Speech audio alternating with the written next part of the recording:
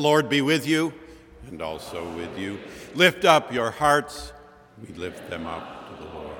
We gather for ordered worship to illumine the imagination by the beauty of God, to quicken the conscience by the holiness of God, to warm the heart by the love of God, to devote the will to the purposes of God. We gather to worship Almighty God. The liturgy, music, and homily this morning are offered in the praise of God for our gathered congregation here within Marsh Chapel, for our radio congregation across New England at WBUR 90.9 FM, and for our internet listenership now and later around the globe at WBUR.org. We solicit your prayerful and material support, your written or emailed responses, your self-selection of forms of leadership, service, and ministry in our midst. And as the Spirit moves, your presence right here with us come Sunday. This is the day the Lord has made. We shall rejoice and be glad in it. As we are able, may we stand in the praise of God.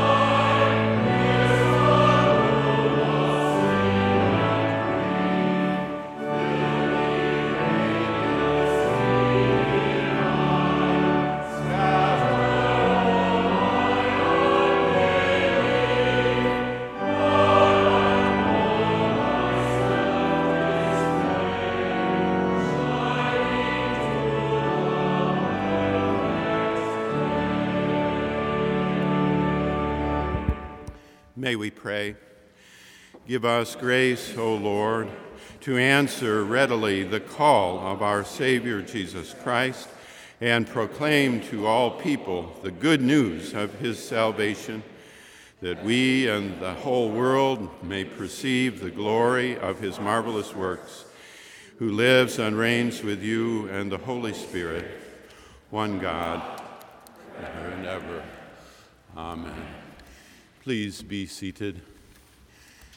We gather as grateful recipients of the legacy of Mr. John Wesley, who in the 18th century led the flourishing emergence of the Methodist movement that gave birth over time in this country to 128 schools, universities, and colleges, beginning with Boston University in 1839.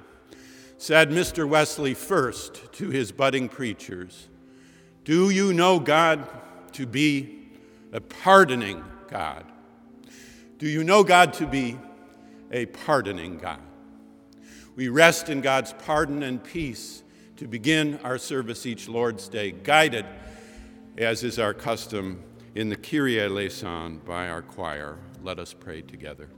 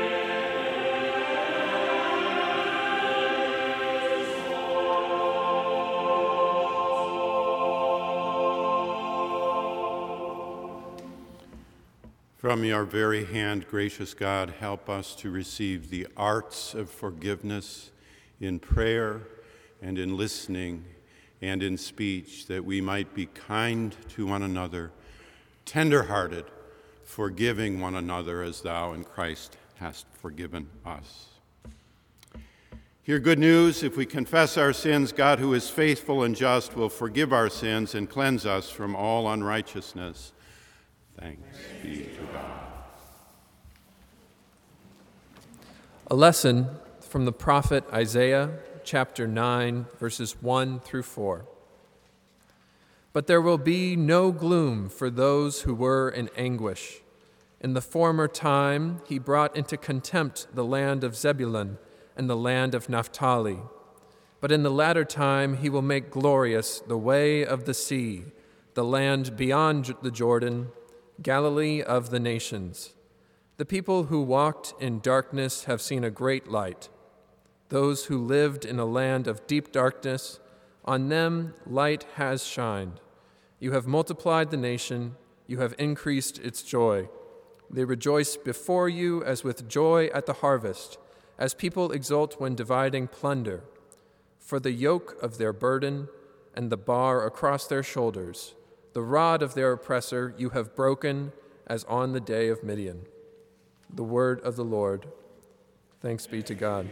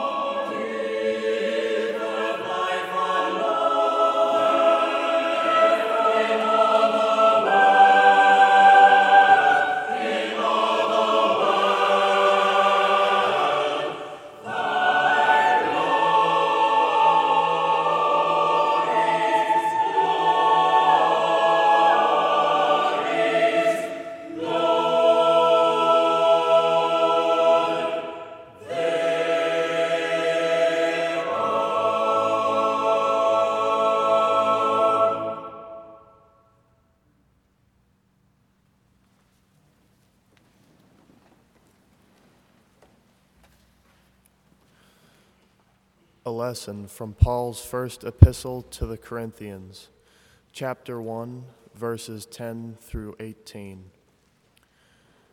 Now I appeal to you, brothers and sisters, by the name of our Lord Jesus Christ, that all of you be in agreement and that there be no divisions among you, but that you be united in the same mind and in the same purpose. For it has been reported to me by Chloe's people that there are quarrels among you, my brothers and sisters. What I mean is that each of you says, I belong to Paul, or I belong to Apollos, or I belong to Cephas, or I belong to Christ. Has Christ been divided? Was Paul crucified for you? Or were you baptized in the name of Paul? I thank God that I baptized none of you except Crispus and Gaius, so that no one can say that you were baptized in my name. I did baptize also the household of Stephanas. Beyond that, I do not know whether I baptized anyone else. For Christ did not send me to baptize, but to proclaim the gospel, and not with eloquent wisdom, so that the cross of Christ might not be emptied of its power. For the message about the cross is foolishness to those who are perishing, but to us who are being saved, it is the power of God. The word of the Lord. Thanks be to God.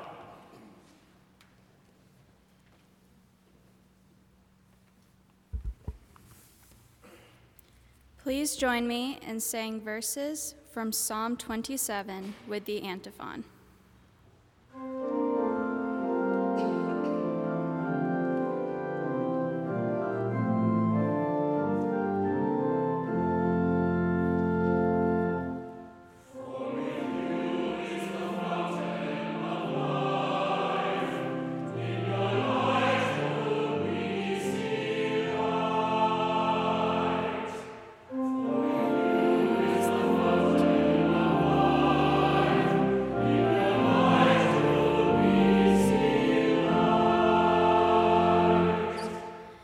The Lord is my light and my salvation. Whom shall I fear? The Lord is the stronghold of my life. Of whom shall I be afraid? One thing I asked of the Lord that I will seek after, to live in the house of the Lord all the days of my life, to behold the beauty of the Lord, and to inquire in the Lord's temple. For the Lord will hide me in his shelter in the day of trouble. The Lord will conceal me under the cover of his tent and will set me high upon the rock. Now my head is lifted up above my enemies all around me, and I will offer in his tent sacrifices with shouts of joy. I will sing and make melody to the Lord. Hear, O Lord, when I cry aloud. Be gracious to me and answer me. Come, my heart said, seek the Lord's face. Your face, Lord, do I seek. Do not hide your face from me. Do not turn your servant away in anger, you who have been my help. Do not cast me off. Do not forsake me, O God of my salvation.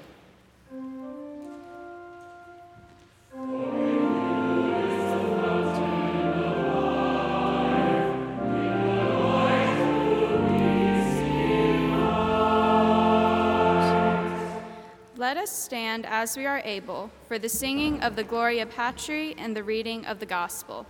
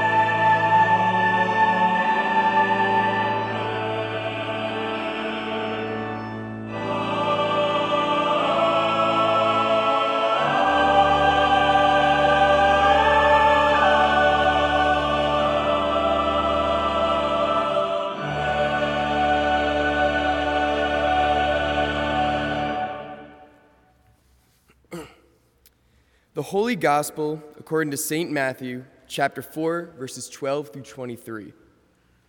Glory to you, O Lord.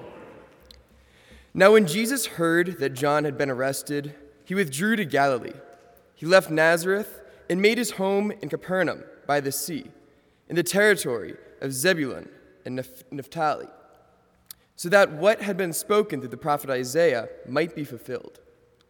Land of Zebulun, land of Naphtali, on the road by the sea, across the Jordan, Galilee of the Gentiles, the people who sat in darkness have seen a great light.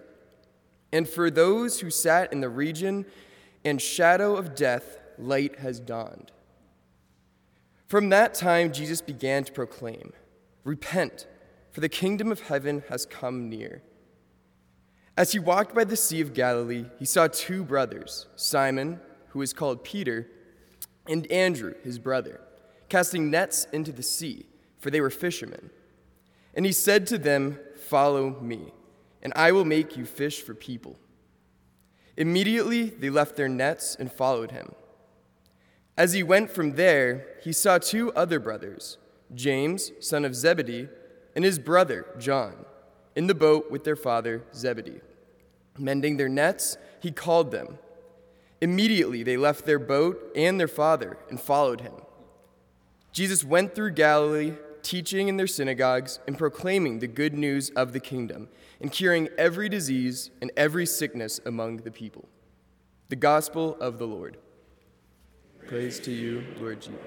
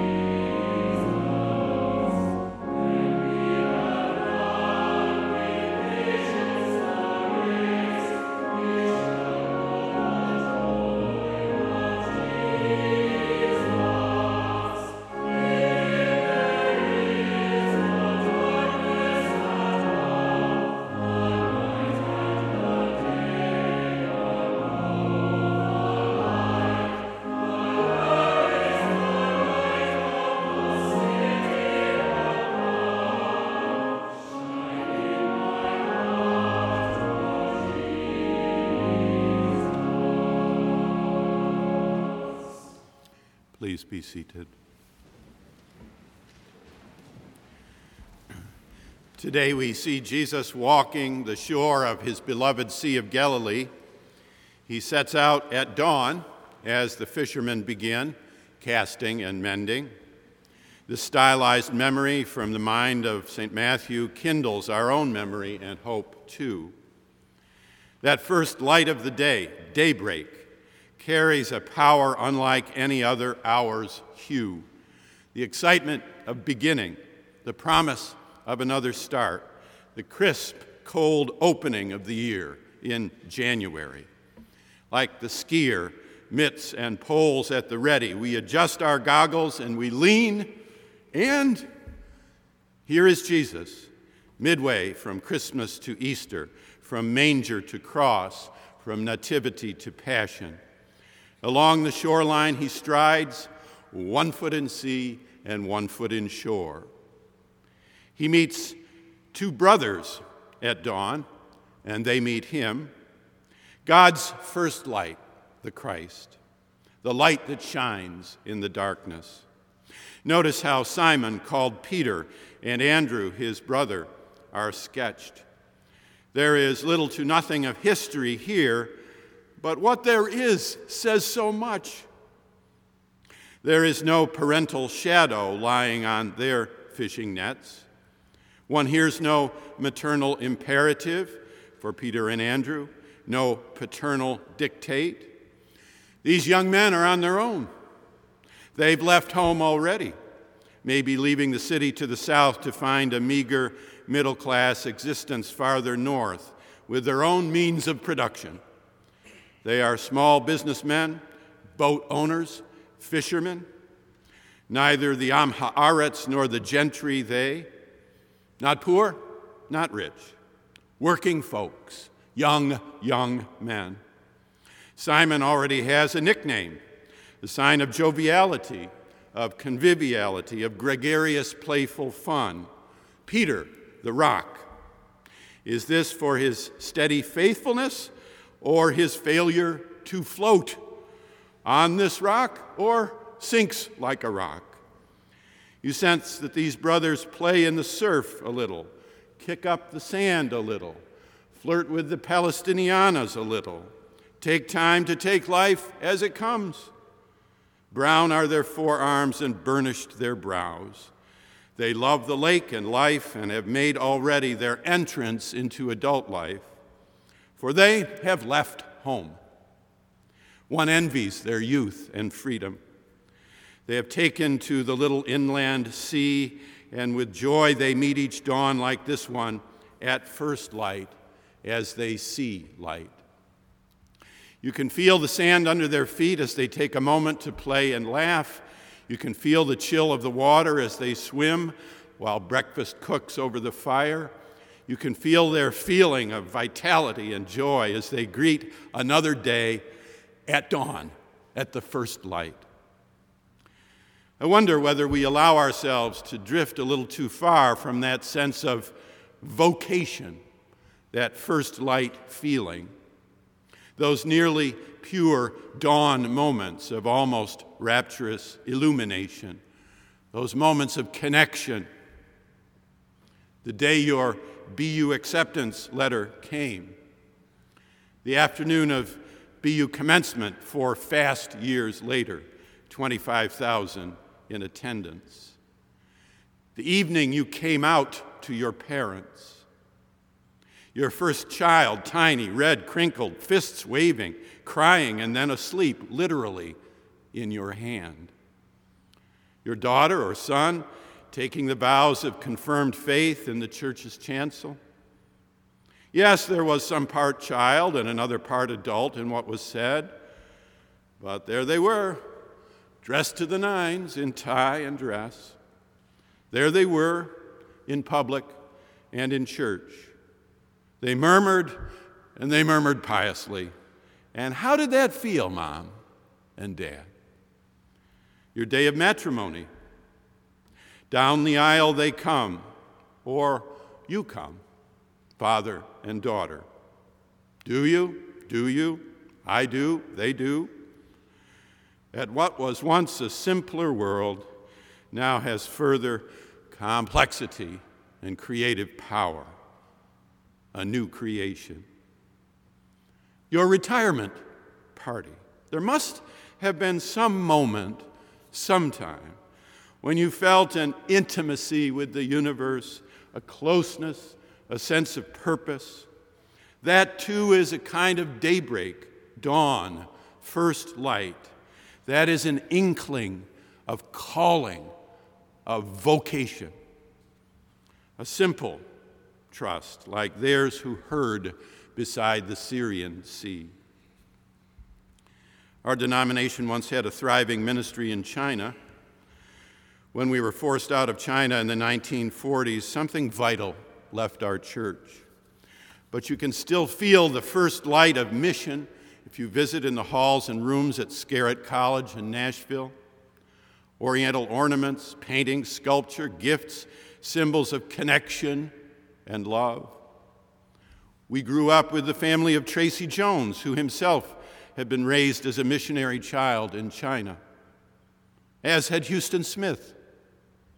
Our first parsonage in Ithaca had once housed Pearl Buck while she and her husband were back on furlough from China.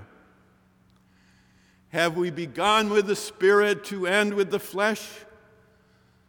Have we forgotten the love we had at first? Have we stayed close enough to that dawn light and those first light experiences to stay fresh? Have we still an inkling of vocation?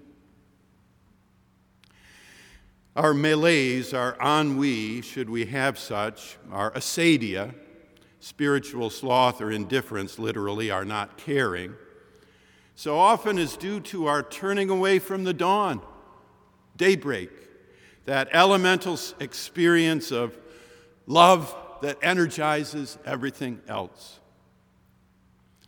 Peter and Andrew, of course, are casting nets. They have no furrowed brows, no endless worries, no pessimism, no angst. They probably have left unattended some holes in their nets, these two happy brothers.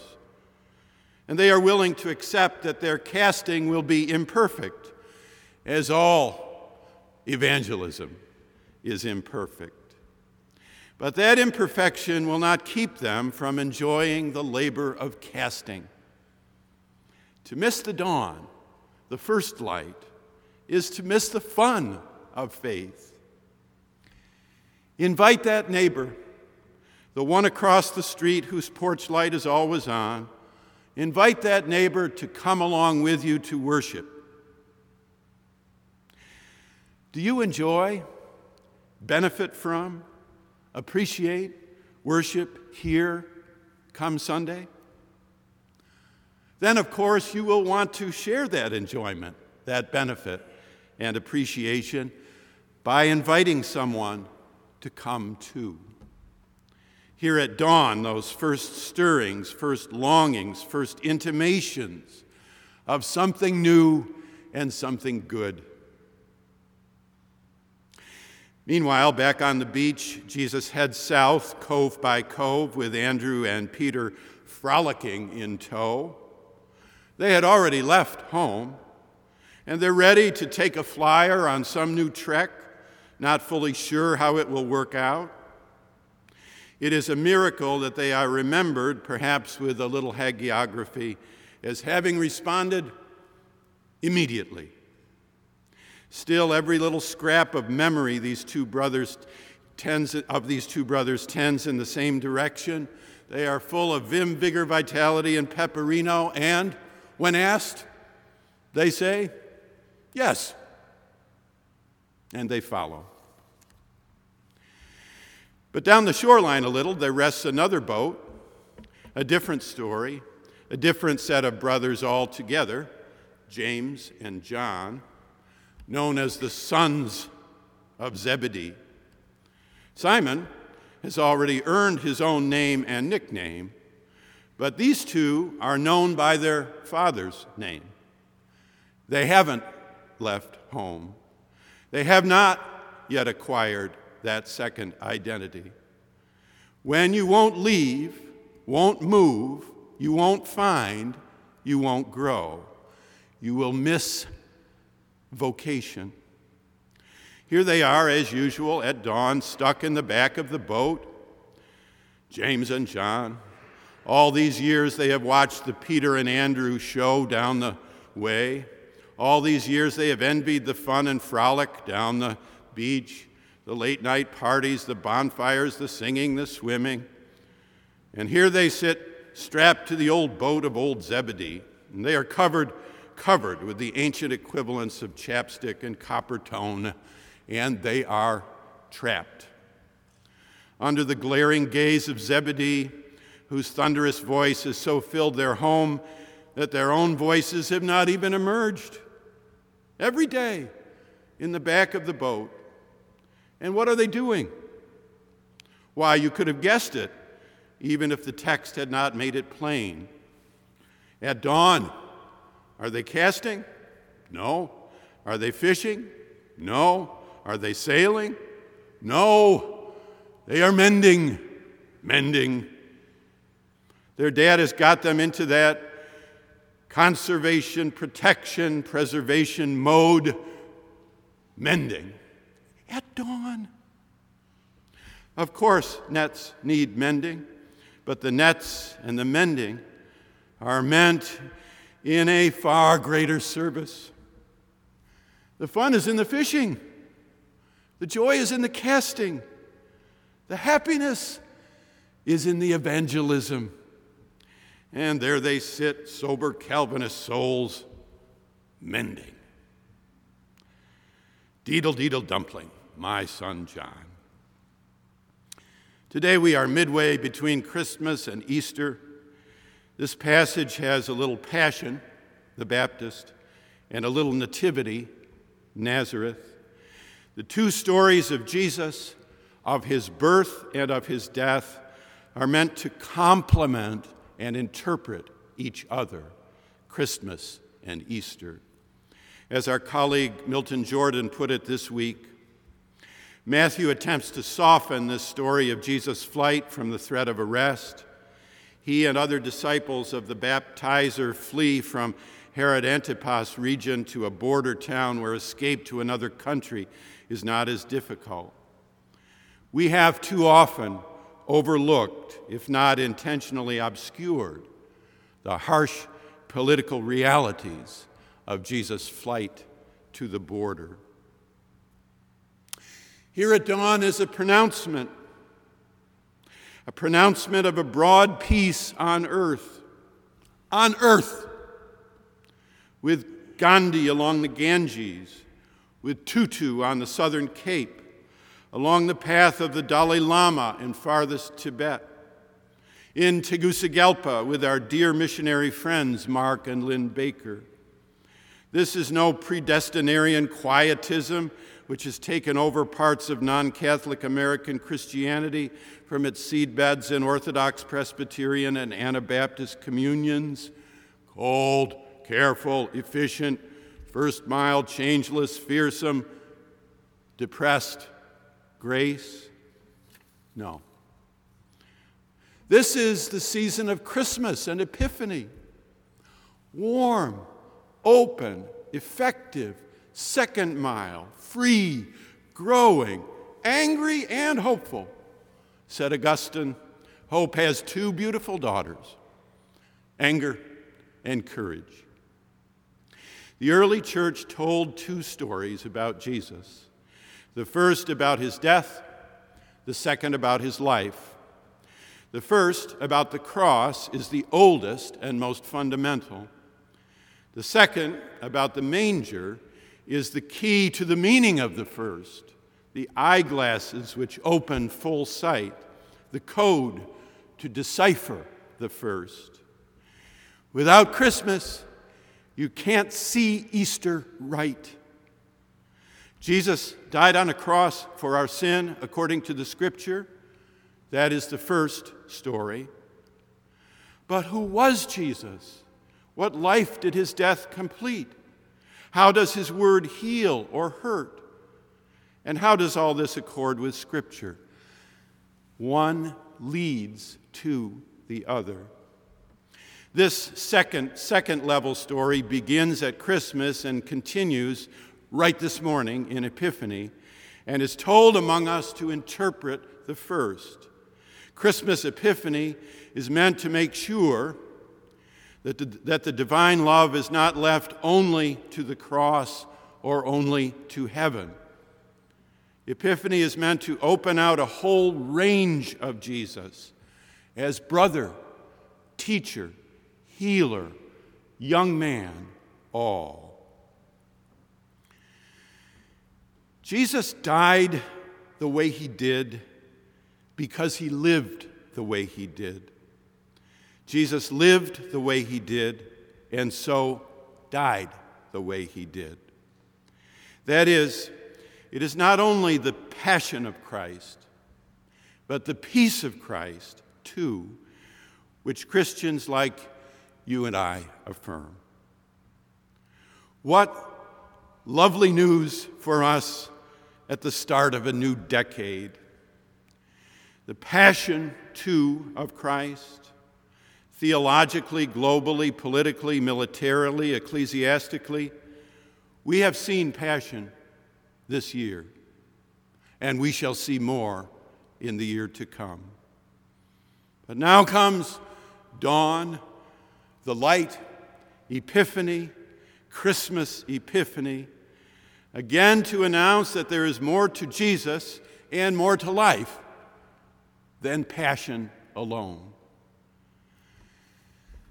There is the matter of peace as well. The real miracles of this account lie in the second invitation to the second set of brothers. It is a miracle that Jesus stopped and invited them, so somber are they. I wonder if he took in the timbre of Zebedee's voice and saw them quaking in the back of the boat. Perhaps his heart went out to James and John, so he stops and he asks. That is the great thing about an invitation. All you can do is ask. Do ask. Ye have not because ye ask not. And for the first time in their lives, James and John are invited to live. Too many people live half asleep. Too often we don't live life, life lives us. Like these two knitting in the back of the boat, half asleep. And then dawn comes, and then day breaks, and then that first light shines, and then a voice like no other, so equanimous and so serene, casts its spell upon them, and maybe upon you this morning. Watch. It is a first light moment, and first one, and then the other stands and moves. And under the shadow of that paternal presence, under the sound of that maternal imperative of home, they rise and they leave. And they move toward first light. They are about to grow up as they leave home. Wonderful. And what do they leave behind? Why, you would have known even if the Scripture had not laid it right out. They leave behind the boat and their father. We best honor the adults in our lives when we become adults ourselves. We best honor the adults in our lives when we become adults ourselves. Will this world grow up?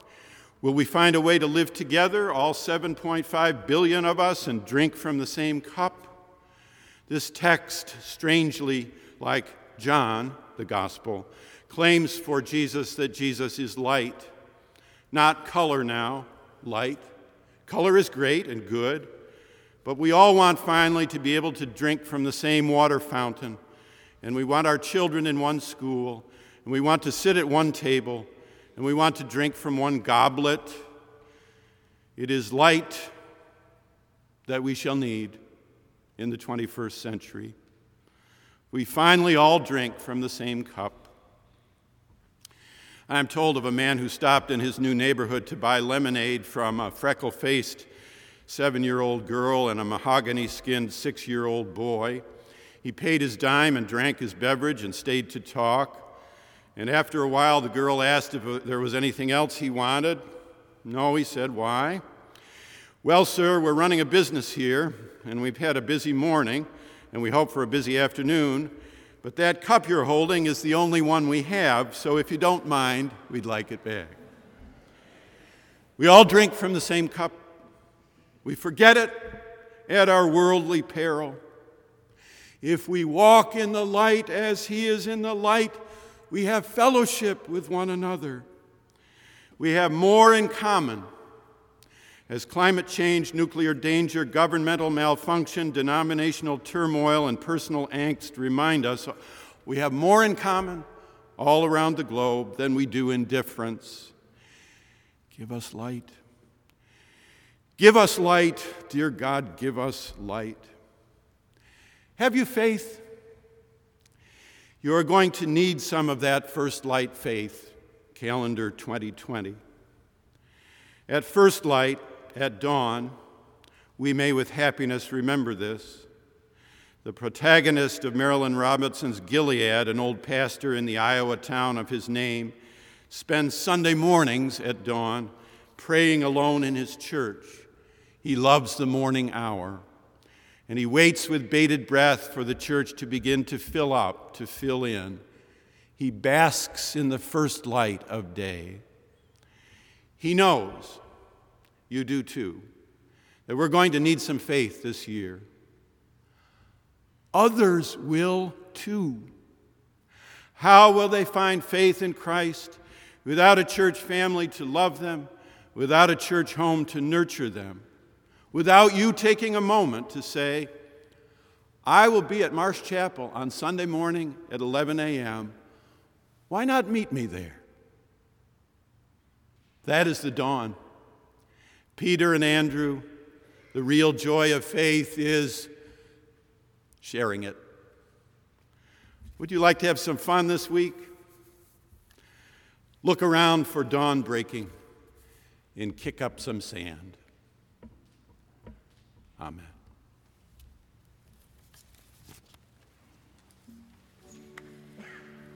We now come to the time in our service when we turn our hearts and minds to prayer and lift up our lives and ourselves to God.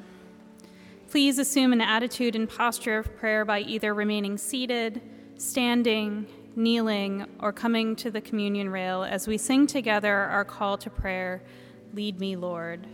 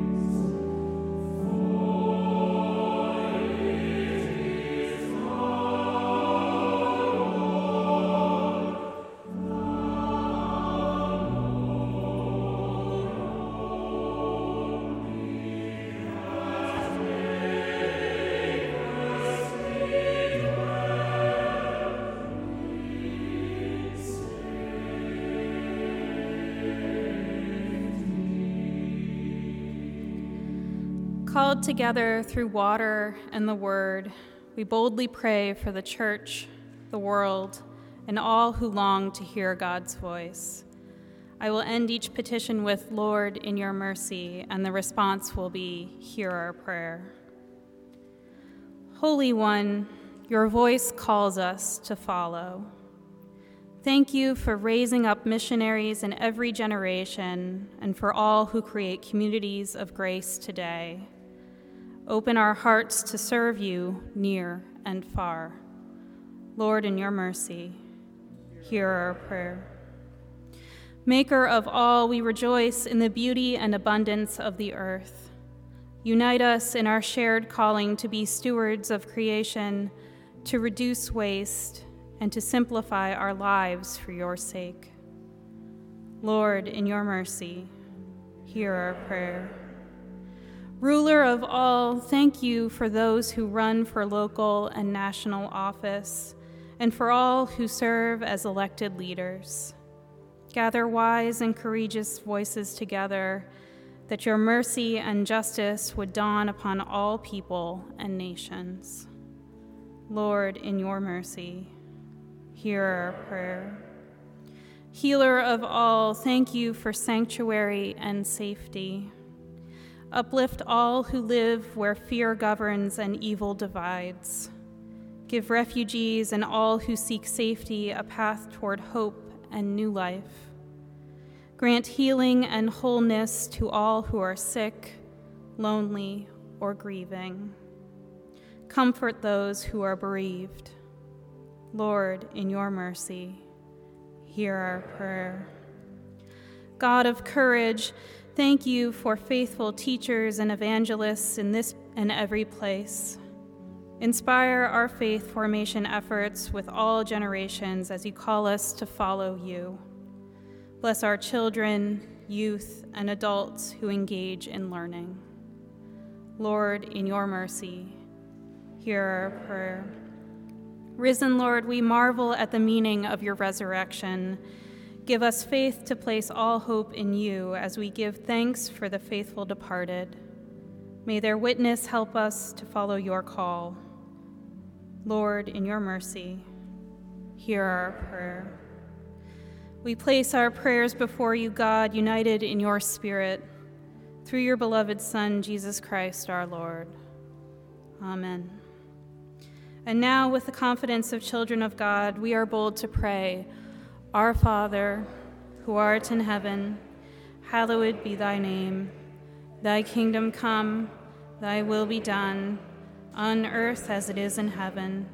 Give us this day our daily bread, and forgive us our trespasses, as we forgive those who trespass against us. And lead us not into temptation, but deliver us from evil.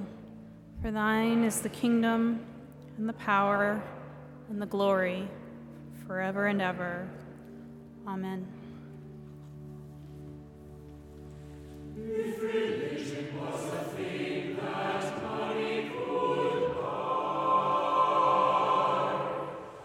the rich would live and the poor would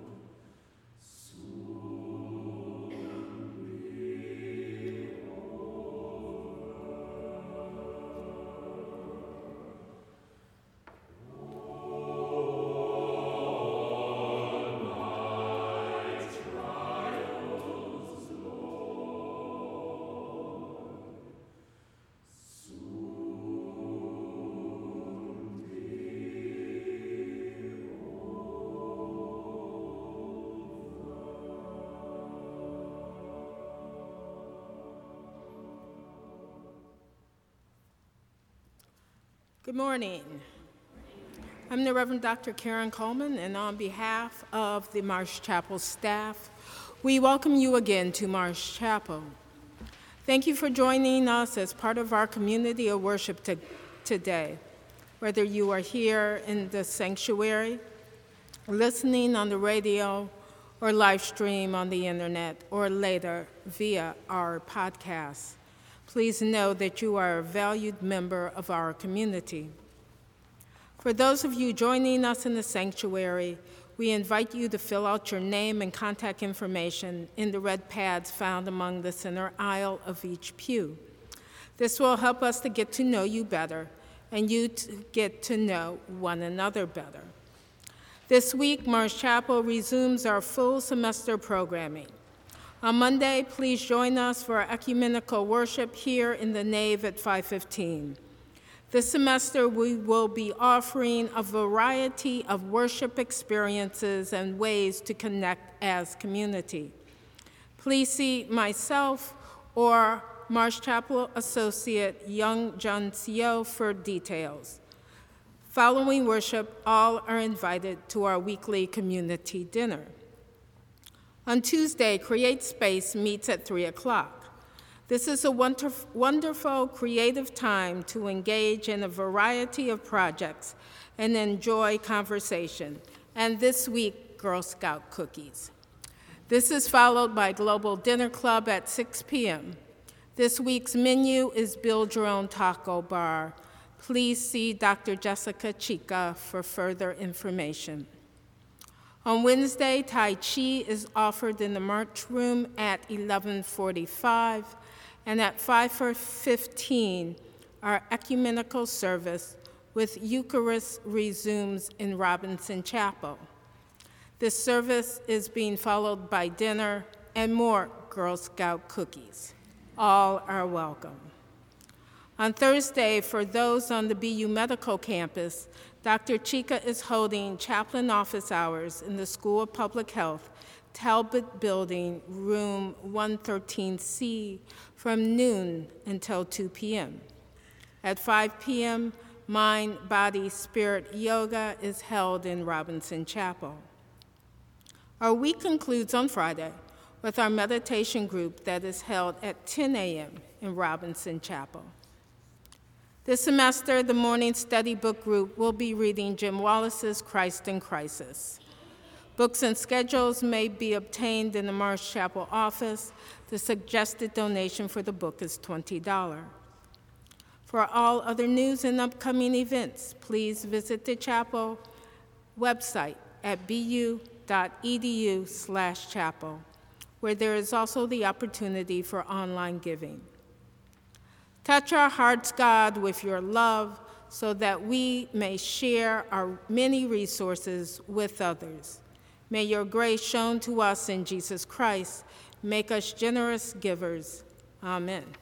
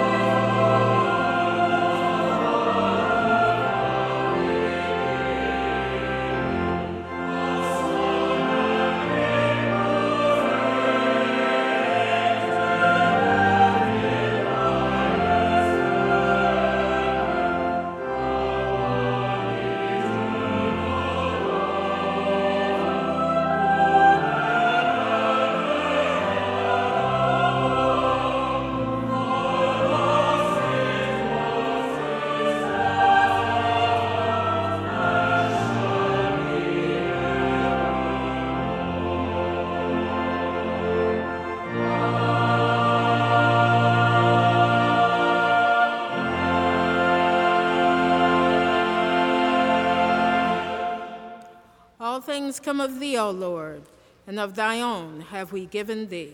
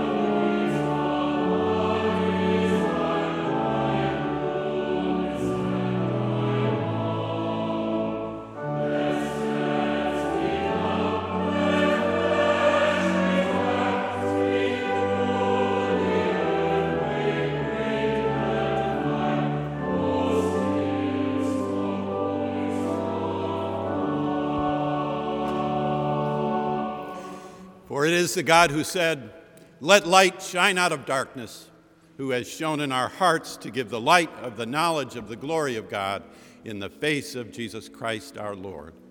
Amen.